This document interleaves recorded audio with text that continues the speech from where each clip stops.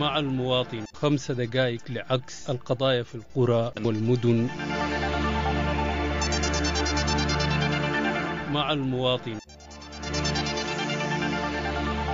السلام عليكم متابعي راديو دبنقا. معانا افادة من احدى المواطنين مقيم بالخارج. اسرته تعرضوا لخسف بيدانة والعسر ذلك فقط عدد من افراد اسرته. نستمع للافادة. فعلا طبعا الكارثة أو المأساة الحقيقية اللي حصلت في الجنينة حاجة كده ما بتتوصف نهاية، وأنا من ضمن الناس اللي أسرتي يعني تعرضوا للهجوم أو الدانات اللي بتقع من اتجاهات بتاع القيادة حقة الجيش. دي حاجة مؤسفة شديد. يعني الحمد لله إنه باقي الأسرة اللي اتعرضوا للضرب ده بتاعت الدانات هسي طلعوا مشوا يا أدرى قبل 3 أيام، والأطفال المرضى وهم كمان برضو وصلوا بهناك، والآن هسه بيتلقوا العلاج في أدرى.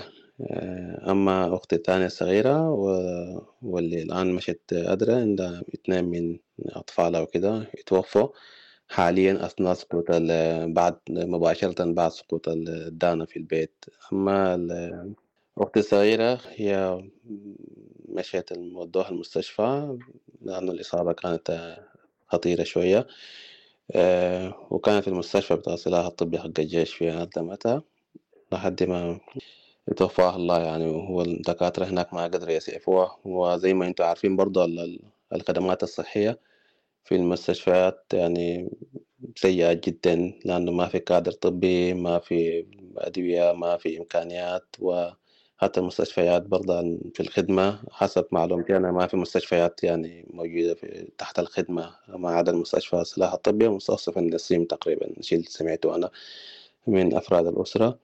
وهي بتوفت يعني بعد أقل من أسبوع تقريبا. هي الإصابة كانت دانا وقعت في البيت يوم 9 يوم الخميس تقريبا، ما متذكر بالضبط اليوم 4 وكان ولا خميس، يوم الخميس أيوة يوم الخميس بالصباح.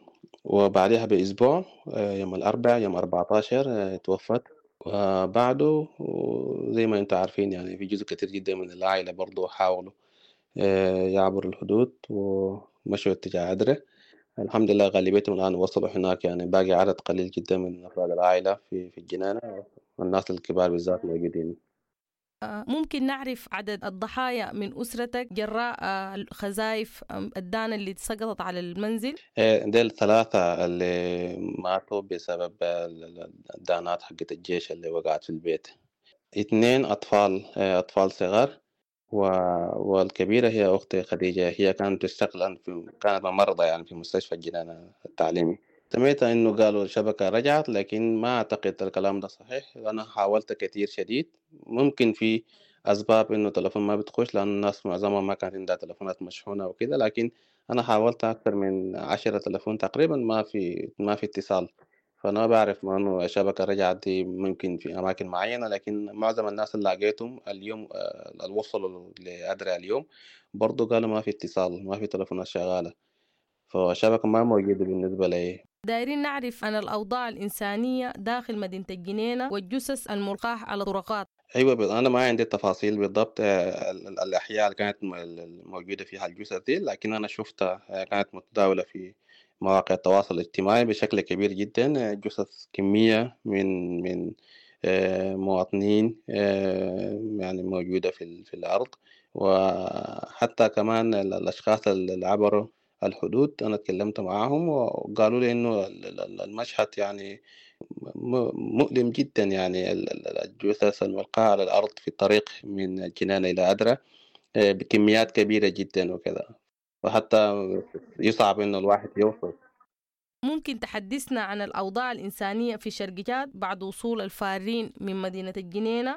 الوضع الإنساني كارثي شديد طبعا، لما يكون ما في خدمات صحية، ما في ماكل، ما في مشرب، ما في أسواق يعني شغالة، فنفس الوقت يعني الناس لها فترة طويلة جدا كانت موجودة في البيوت، وده بيأكد لك إنه ما في أي منفذ عشان الواحد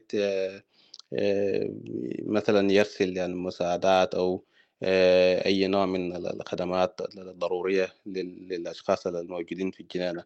فبالتالي إذا الشخص ما تم قتله بضرب بالسلاح أو بالدانات وكده فيموت لاحقا يعني في الأيام القادمة والأسابيع القادمة بسبب عدم وجود مقومات الحياة الأساسية اللي بيحتاجوها الناس من المأكل والمشرب والأدوية والعلاج وما أشبه ذلك. هل ما زال الحصار على مدينة الجنينة قائم من قبل ميليشيات الدعم السريع؟ فعلا حسب الأنباء الوارد من الأفراد اللي أنا لقيتهم باتصال مباشر، فالقذائف والدانات مستمرة من قبل الجيش. ف... فهذا ربما أنه أفراد الدعم السريع والميليشيات الجنجويد هم موجودين في كل الجنينة، يعني موجودين في كل الأحياء، وحتى الأحياء الموجودة اتجاه الشمال الشرقي ربما ده أكثر الأماكن تواجدهم.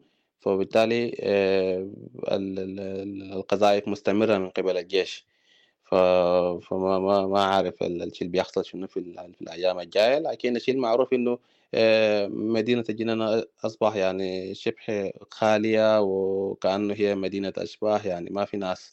الناس مضطرة إنها تطلع من المدينة لأنه ما آمن على الإطلاق، ولا يوجد حياة أصلا يعني للمواطن هناك عشان يظل موجود، ما عدا أفراد بسيطين جدا مثل ما ذكرت إنهم رافضين يخرجوا من بيوتهم لأسباب كثيرة جدا، من ضمنها من حتى العبور إلى أدري. الأوضاع الإنسانية في منطقة أدري في تشاد برضها مأساوية جدا، لأنه العدد الموجود هناك عدد كبير شديد من السودانيين، خاصة من منطقة الجنينة.